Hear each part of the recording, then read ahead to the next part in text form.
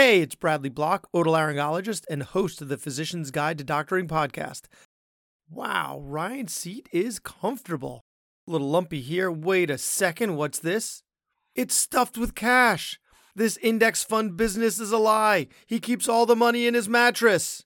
Only kidding, only kidding. I'm actually recording from my home on Long Island, and as you can hear, I avoided the accent, mostly. I interview guests that cover a wide range of topics, all that have the singular goal of helping physicians become the best versions of ourselves in and out of the exam room. So in the next few weeks, I'll be interviewing guests to discuss issues like how to help our patients work through decision-making, what our leaders should do to decrease physician burnout on a systems level, the Venn diagram that is medicine, marriage, and money, being an American physician practicing abroad, and ethically utilizing the power of placebo. So let's start the show. This is part 2 of my interview with Dr. Stephanie Sogg, clinical psychologist at the MGH Weight Center, where we talk about the when and how of discussing a patient's weight. If you missed part 1, definitely check it out first. Welcome to the Physician's Guide to Doctoring, a practical guide for practicing physicians. Dr. Bradley Block interviews experts in and out of medicine to find out everything we should have been learning while we were memorizing Krebs cycle. The ideas expressed on this podcast are those of the interviewer and interviewee and do not represent those of their respective employers. And now, here's Dr. Bradley Block. And these are typically prescribed by primary care physicians? They can be. What I have encountered is a lot of patients who get sent to us because their primary care physician isn't comfortable prescribing a weight loss medication. There's this community of body acceptance influencers out there who would argue that a doctor should never discuss a patient's weight, right? The argument is working on weight stigma and weight loss at the same time is a contradiction, right?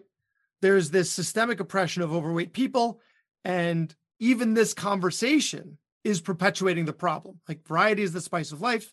This should be celebrated. It's not a problem to be solved. How do you respond to that? So I think there's a lot of different ways to look at that. Somebody else was just asking me about this the other day. I can't remember in what context, but I don't think anyone should ever be shamed or stigmatized for any reason, much less a medical condition like obesity. And I am not thoroughly familiar with every proponent of the fat acceptance movement, which is, I actually don't like using the word fat, but that's the word that they choose. I can't say, well, they say this and I don't agree with it. I can say that I've heard that argument. I have heard the proposal that having a high weight isn't ever a problem and that people should never be encouraged to change it. I don't agree with that. I think that if it is affecting someone's health, or there are plenty of people out there who have high BMIs who have no medical conditions related to weight. There are people who would argue that they will eventually. I don't think that's necessarily the case. The thing is, it's a risk factor. Exactly. It's a risk factor. Doesn't mean it will happen. It's just increasing the possibility that something might happen. Right. And I think if we're able to really discuss weight as purely as we can in terms of health consequences, it doesn't have to be stigmatizing. I think it still often feels stigmatizing because people with high weights have been overtly stigmatized about their weight so much in their lives that any mention of it feels stigmatizing. So again, I think it's so sensitive and so important what words we use to discuss it. And I think it's also important to establish a relationship of trust. I mean, would you, within the first 10 minutes of meeting a patient, ask them probing, slightly judgmental questions about their sex life or their sexual orientation? Or, you have to have some kind of rapport with the patient and you have to be sensitive. And certainly, I'm in a different position because if a patient is in my office, they've come to us because they want to lose weight or improve their health. So that's different than most of the people that are listening to you, where the patient's not coming to them for weight. I think just like anything else. So for instance, if you have a patient who is single and sexually active, asking them in a sensitive, respectful, health-focused way about the number of partners they have and what kind of protection they use against sexually transmitted infections, that shouldn't be stigmatizing. And again, it's a health risk thing. So asking about it in terms of what's the impact on health, I think is important. I think this is the thing. People in the fat acceptance movement, things that I have read and heard from that movement, as you say, oftentimes they say, don't even bring it up. Don't encourage people to lose weight. Can I give you my thoughts on it? Because I've got a few. Yes. So my thought is that I'm a fan of the fat acceptance movements, right? To use their terminology, not mine. I'm a fan of it because mental health is a huge part of all of this. And so if we can get people to be more accepting of how they are, and then still try to be better versions of themselves, then we'll all be in a better place. Because like you said earlier, we're looking to help patients create better habits, not set expectations of what their weight's going to be or what they're going to look like. We want to all strive to move more and eat better. Be accepting of where you are, but always strive to do and be better. So these are not contradictory ideas. Even if their weight doesn't budge, I think that's the thing. I feel very strongly that nobody should be stigmatized about their weight, and that conversations about weight need to revolve around health and sort of how is it affecting you?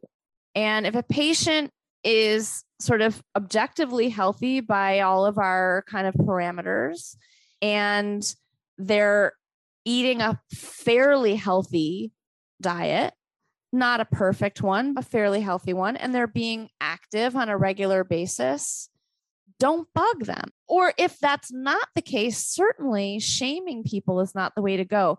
There's research showing that experienced weight stigma and internalized weight bias both lead to pathological eating behaviors. So there's sometimes this argument that's put forward, and I think Bill Maher got into trouble over this. He put forward this argument that guy's a villain. We should be stigmatizing people so that they're motivated to change. And it's like, you don't think people are motivated to change? Do you think that all the people that have a high weight are delighted to have a high weight? And making them feel awful about it is really going to work. Exactly. It doesn't work. We know this. And there's lots of research to show that it does not work. And there's this idea that keeps popping into my head about the fat acceptance movement. There's a movement that is adjacent to the fat acceptance movement called the health at every size movement, where the idea is that let's just take weight off the table and let's just focus on your health. So let's say your BMI is high and you're genetically predisposed to have a high BMI. Let's just have you be as healthy as you can at that BMI. Let's make sure you're eating healthfully. Let's make sure that you're moving. And if the scale doesn't budge, we're not going to freak out about it. We're going to make you as healthy as you can be. I think that and this may be sort of an extreme faction of the fat acceptance movement that sort of argues that it is inaccurate to say that excess adiposity is unhealthy and correlated with weight. And I've heard people make arguments that there's not good evidence that having a high weight puts you at risk for more health problems. That's extreme. I don't think that's correct. I also don't think it's at all correct to assume that anyone who has a high weight is unhealthy or is going to be unhealthy and that we need to save them despite themselves. Well, even the term unhealthy, I would put that with the good, bad food terms that we talked about in the last episode. Yeah. That's a really nebulous term. It's a moving target. And I might have a bunch of unhealthy habits one month and have healthy habits the next month. So am I healthy or unhealthy? I'm talking about the state of their health, not whether their behaviors are healthy or unhealthy. Okay. But you're also right about that. I agree with a lot of the things in the fat acceptance movement, except when it gets extreme and says you shouldn't ever encourage people or help people to lose weight and that you shouldn't tie weight in with health. I think health is the main reason. when someone wants to lose weight because they feel terrible about themselves because of how they look, to me, the problem is how they are assessing their own self-worth. And the answer to that isn't that they need to lose weight. It may be helpful for them to lose weight for their health, and they may feel better about themselves as well. But it's really important to feel good about yourself, whatever you look like. The first question that I ask all of my patients is, how is your weight affecting your life right now? And if they don't mention anything about their self-image, I will ask about that and say, is your weight affecting your self-image? And whenever I get someone who says, no, I think I'm awesome, I say, excellent. You're already a step ahead of the game, because it does not help you to feel crappy about yourself.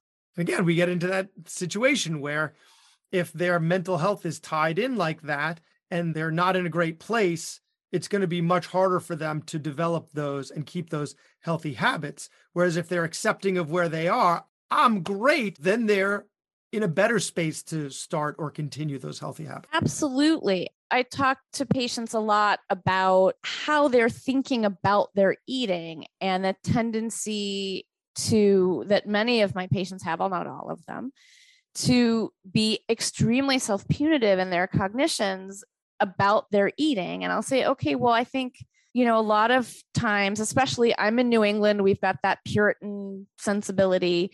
There's this idea that if I'm really hard on myself, then I'm going to do better. I'm going to straighten up and fly right. Right. That's shame. Right. And I say, is that what happens? And they will say, no, actually, I feel worse and I end up eating more. I end up in the coat closet with a box of Oreos. Yeah, exactly. So instead of going, all right, that was what I ate for dinner tonight, and going back to, healthier habits, if you're beating yourself up about it, it may take longer to get back into healthier habits. So it doesn't help you do better. It can actually make things worse. And at best, you feel like crap. So it is completely not useful. And let's just try to take it off the table. So I have a proposal here. When we do want to bring it up with patients, when we do want to discuss their weight, how would you feel about us saying, well, before we even get to your weight, so your weight is, let's talk about your back pain, right? You're carrying some extra weight. It would certainly help, although it may not relieve the problem altogether if you address this. But before we even get to that, let's talk about your sleep and let's talk about your mental health. Let's tackle those two things first, because it's going to be really hard to tackle the weight if your mental health and your sleep are not in order. So let's get those things squared away. Then we'll get to this other issue. I understand why you're proposing that.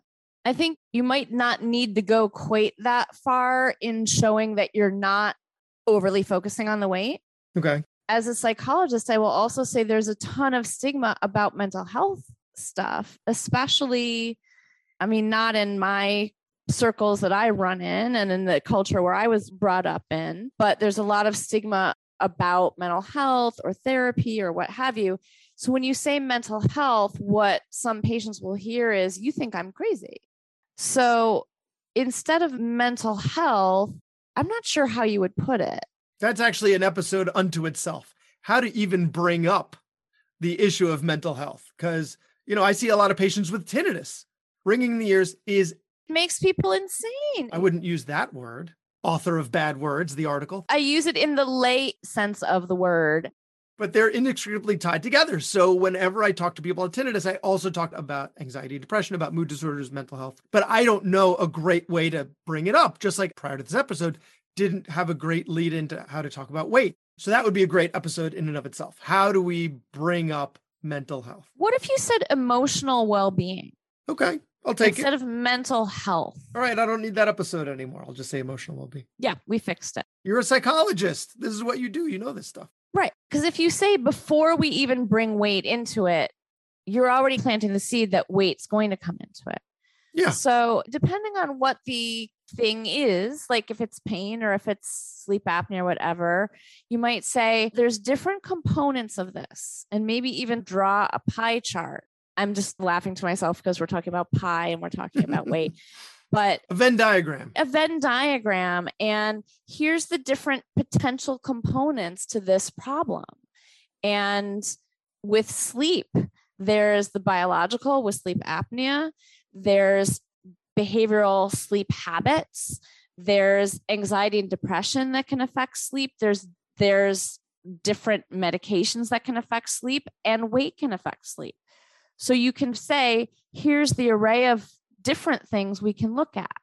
And then weight is just one of those things, and maybe start with one of the other things and then include weight, but still asking, this can be a tough topic for some people. Are you comfortable talking about this? Permission, just like we did with the weight. Ask permission. Yeah. But I'm saying with the weight, when you're talking about, so if you're dealing with pain, same thing. Well, there's all kinds of things that can affect pain and that pain can affect synergistically. And so saying, okay, well, here's all the different components that can affect and be affected by pain.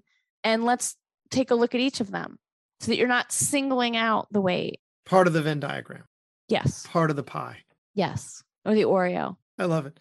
I always learn so much whenever we talk and feel like I come away being a better physician for it. Well, I'm very, very glad that you feel that way. I think the next episode is going to need to be, all right, now we've opened the door. We now had a good start to the conversation. We're not alienating the patient. We're making the relationship stronger. What works? That's going to be the next episode. What works? That'll be an episode unto itself. If I'm the guest for that, I'm going to be frustrating because, again, and I touched on this a little bit, and I feel bad because I don't really feel like I answered your question when you said, what do we tell them to do about it? And again, it has to be personalized, and certain options won't be acceptable to some patients. Certain options won't be feasible for some of them or won't work for some of them for just biological reasons. So figuring out what the right approach is really difficult. But I think you can't go wrong with paleo. You can go very wrong with paleo. You can't go wrong with saying diets are temporary. Diets don't work. We want to look at, are there aspects of your behavioral habits that could be improved in a way that doesn't feel too painful to do forever? Can you go from 4 sodas a day to 1 per day, even if it has to be gradual? Can you go from not doing any physical activity to taking a 10-minute walk every day and seeing if you can work your way up from there? But this is the other thing that's really frustrating for everyone, including professionals in the obesity medicine world, is there is no magic solution. And even our best treatment, which is metabolic and bariatric surgery, isn't a magic solution and still requires hard work, and still results may vary, as they say on TV. So trying to keep people away, like certainly not saying, well, just do keto or just do intermittent fasting, which is such a big buzzword these days. But look, unfortunately, there is no way in the world to get around the need to be maintaining a fairly healthy eating routine, both in the choices, the timing, and the amounts in which you're eating, and being active on a regular basis. You're probably too young to remember these sort of old-fashioned ads for these belts that would vibrate and people would stand in the belt. I know that from Betty Boop cartoons. It was purported to exercise, that you didn't have to exercise yourself. Yeah, there's no magic bullet. No, there's no way around maintaining fairly healthy habits. There just isn't. This will be my last question. I brought up BJ Fogg a couple of times, but is there anything in the habit development literature, any resource that you tend to turn to help them develop the habits that they want to develop? I do rely a lot on, when you say the literature, I mean, going back to the OGs of B.F. Skinner and Ivan Pavlov and just talking about. So you're ringing bells? Classical conditioning, and so stimulus control, which I'm happy to explain if you want me to explain, but sort of like using learning principles, which are about habits are learned. So using behavioral principles, operant and classical conditioning. I am one of these people that thinks that planning and having a routine will solve most problems. So really doing some advanced planning and really getting into a routine so that your healthier habits are automatized, because anytime you leave it up to choice, then there's a chance you're going to choose the thing that's less healthy. So if it's something you just do automatically, it feels much less effortful and it's much more likely to happen. So using different kinds of behavioral principles to automatize behaviors and get people into a routine. Excellent planning. I love it. And also operant conditioning, positive reinforcement works, negative reinforcement doesn't, which is why shame doesn't work. Well, negative reinforcement does work. But it extinguishes quickly. No. Right? Isn't that what it was? I'm not remembering my psychology. You're not. I actually read an original article by Albert Bandura, who's one of the pioneers of behavior theory, cognitive behavioral theory, who used the word negative reinforcement incorrectly. Anything that has the word reinforcement means it's rewarding. So what negative reinforcement is that you're rewarding a behavior by removing an unpleasant stimulus. So negative reinforcement, somebody feels really stressed out, they grab some potato chips, and for half an hour, they feel calmer. That's negatively reinforcing. It's taking away the stress. Okay, but you know what I was getting at. Punishment. Punishment, a negative stimulus. Exactly. So positive reinforcement, any kind of reinforcement works way better than punishment. And harnessing classical conditioning is also really important. One of the behaviors I work on the most by far is getting out of the habit of eating in front of the TV at night, because it's a self-perpetuating behavior because of classical conditioning. And we can use classical conditioning principles to extinguish that. Well, all great stuff to think about, all great stuff for us to include in our practices. So I really appreciate you taking this time again to speak to me again. I am sure this is going to be as popular, if not more so, than the last episode. And I would definitely love to have you back again. Oh, you're very welcome. I'm flattered to have been asked back a second time and would be happy to come back as many more times as I can be useful. All right. Dr. Stephanie Sogg, thank you so much. All right. Thank you. Everything in this podcast is for educational purposes only. It does not constitute the practice of medicine, and we are not providing medical advice.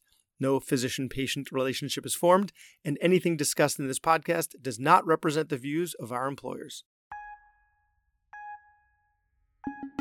That was Dr. Bradley Block at the Physician's Guide to Doctoring. He can be found at physiciansguidetodoctoring.com or wherever you get your podcasts. If you have a question for a previous guest or have an idea for a future episode, send a comment on the webpage. Also, please be sure to leave a 5-star review on your preferred podcast platform. We'll see you next time on the Physician's Guide to Doctoring.